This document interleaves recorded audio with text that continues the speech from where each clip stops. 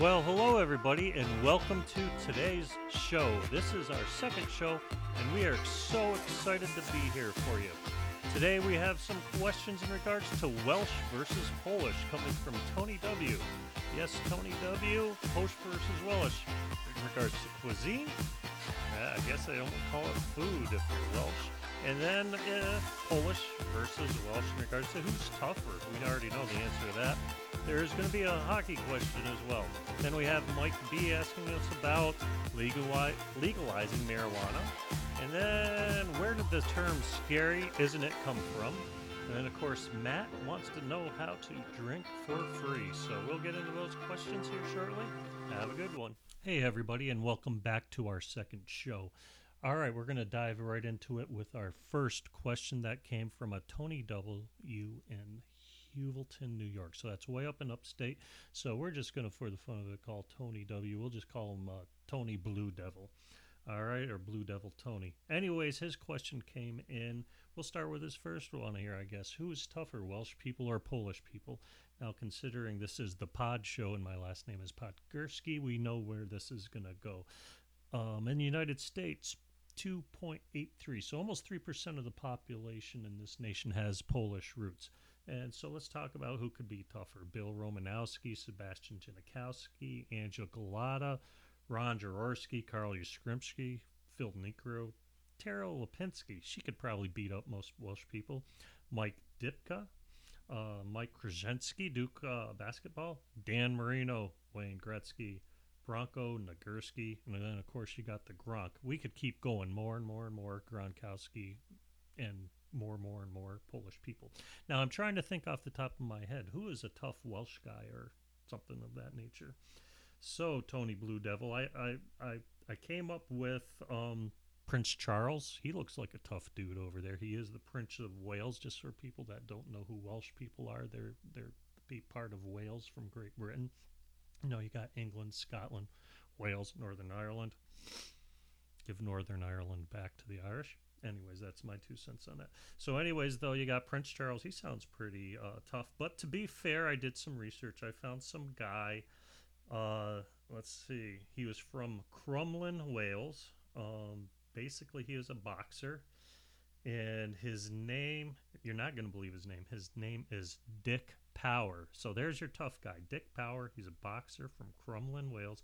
He had 11 wins, 11 losses, and 1 draw. That's the best I can do for tough guys from Wales. So let's talk about a couple other people then who we have here that are Polish that you might not know of, just for the fun of it, because especially back in the older days, they used to change the names a lot to make them sound more, I guess, Welsh-ish. I don't know.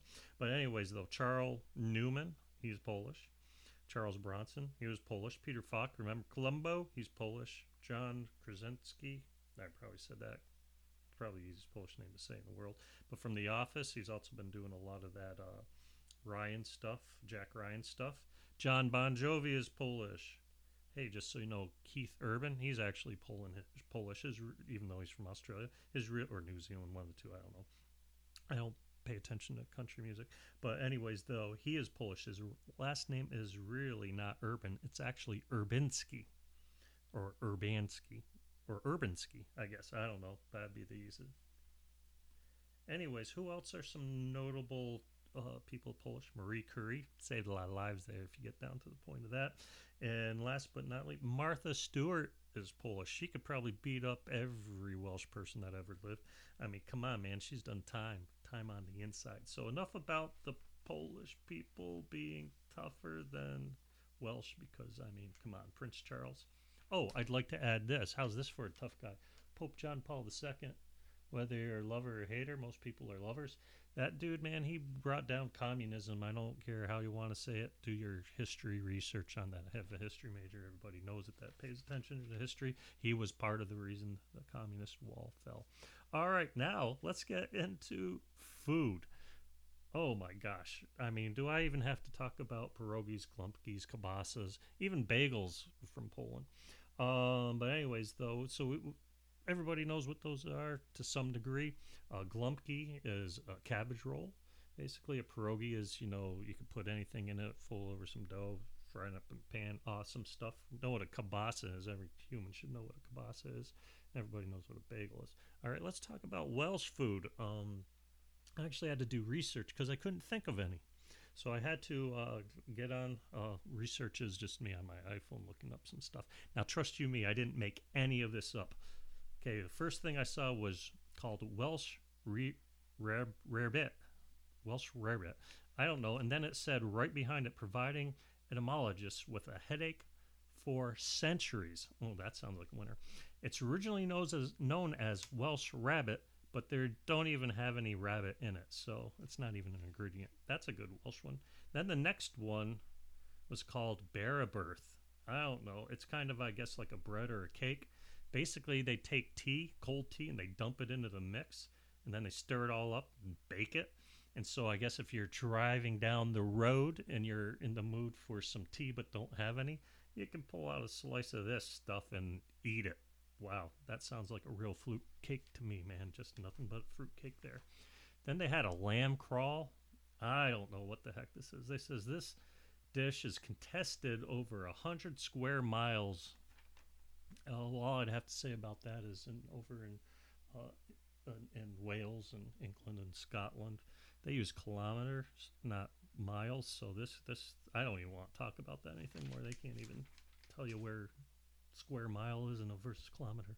Now this I found interesting. They categorized leeks. Leeks. Leeks.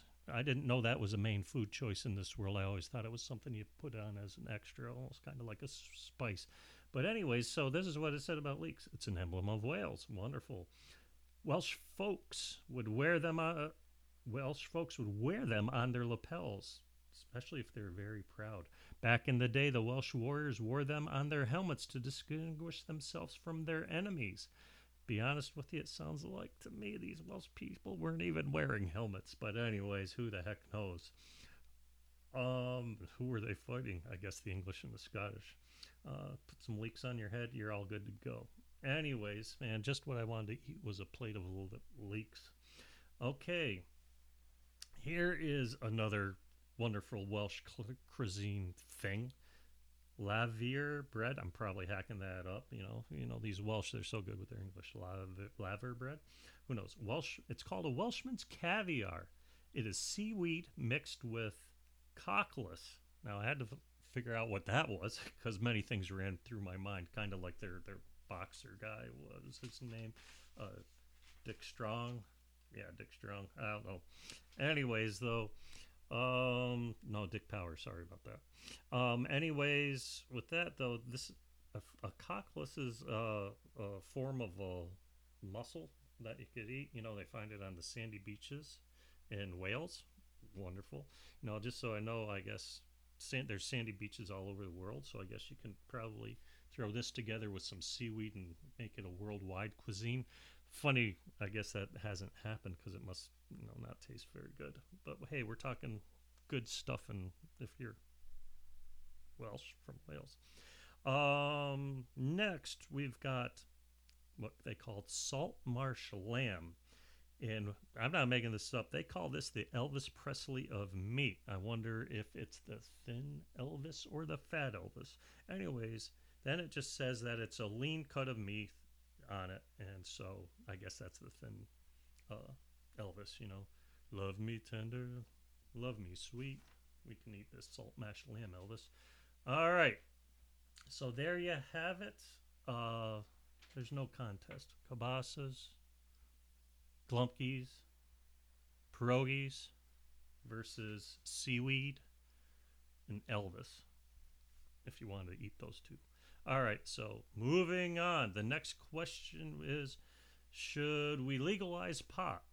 And my answer is going to be yes, except if you're Welsh, because if you are Welsh, you're going to get the munchies, and who wants to eat seaweed or a fruit cake that tastes like tea, and then Elvis. So I'll fall back on, I guess, that.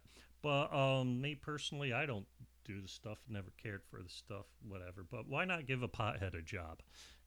Make it legal, give a pothead a job, let them sell this stuff legally, then let the federal government come in and tax the ever-living hell out of it, state and federal, I guess, and, sin tax with that, so just like they do with alcohol.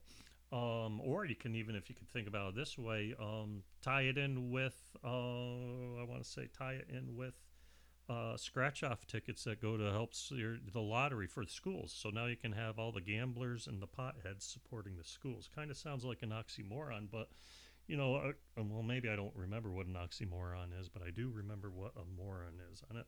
But yeah, grab it, do what you want. People get in trouble with it, just like alcohol. Don't be a moron if they legalize it and you can go, I can go smoke it in this state, and then you lose your job because your job doesn't let you do it. Always remember that, because there's some people that are uneducated and they're stupid, and we know which one we can educate and which one we cannot. All right, the next thing, I don't know. That's my answer on that one. Um, oh yeah, there was one question that came up: Wayne Gretzky versus Mario Lemieux. Now Mario Lemieux, this one goes back to an old fight, and I don't even know why this one comes back up. But this question is basically back in the late 80s, Sports Illustrated made a mistake, in my opinion. They put Mario Lemieux on the cover, and it said as great as Gretzky. No, never will be. Never was. Stats, Gretzky's got like over, I guess, 40 records, I think. I can't even remember anymore. I haven't paid. And his last team was the New York Rangers, by the way, best hockey team that ever was. So that was my last one in regards to that. Oh, did you notice that he was Polish? Okay, so then if we're going to move on to Scary, isn't it? Scary, isn't it? It comes from Daniel Fay of the world famous Hoot Owl up in Canton, New York, that he probably opened up in 1970, which is about 50 years ago. Now, Danny is my uncle, so I can have bragging rights on that. So Danny's my uncle. I know him very, very well.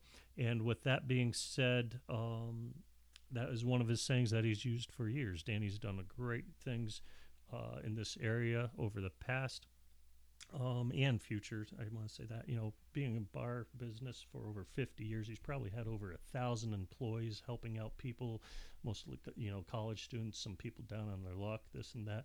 Very generous man, very, very, very great person. So that is awesome, absolutely awesome. I'm glad that came up with. And also, if you think about it, where I had in the beginning of my the first podcast, saying be nice, be kind. That comes straight from Danny's mouth also. That's something that he's always said.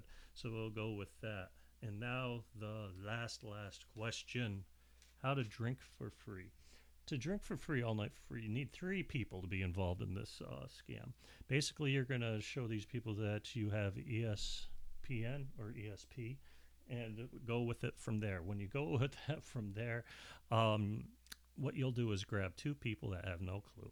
You'll have one person sitting 3 or 4 people away from the bar. You need to have a napkin, a table, a cocktail napkin, sit on the bar. You will tell these people that you can figure out which corner of their cocktail napkin that they have picked by not looking at it as such. And then you have your other buddy be a person that will be with their second person saying, yeah, we're going to be the witnesses to that's the right one that was chosen.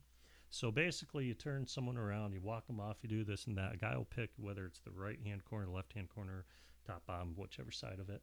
Point to it. Okay, you drag whomever back, and then the person looks around, trying to figure out which it is. Because remember, you got 2 witnesses saying, hey, this was put into them. One's on your team, one's on theirs.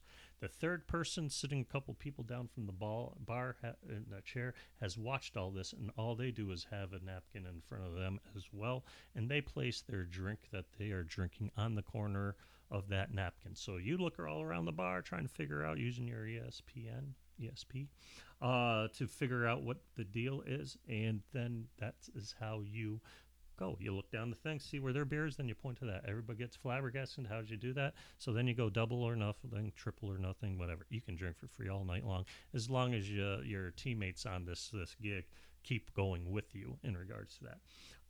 So that I guess what we'll conclude. So I'll just have to, I guess, say, if you do that gig, you pile up a whole bunch of beers in front of you, or tokens or whatever. Give some of them to the poor guy in the corner who's doing a bunch of scratch-off tickets, and he's high. Probably not Welsh, because who would want to get the munchies and eat seaweed and Elvis Presley? the king. So we'll make that another person. It could be another person that's sitting in the corner, and share a beer with them. Have fun. Be nice. Be kind. And that is the end of the show. Thank you very much.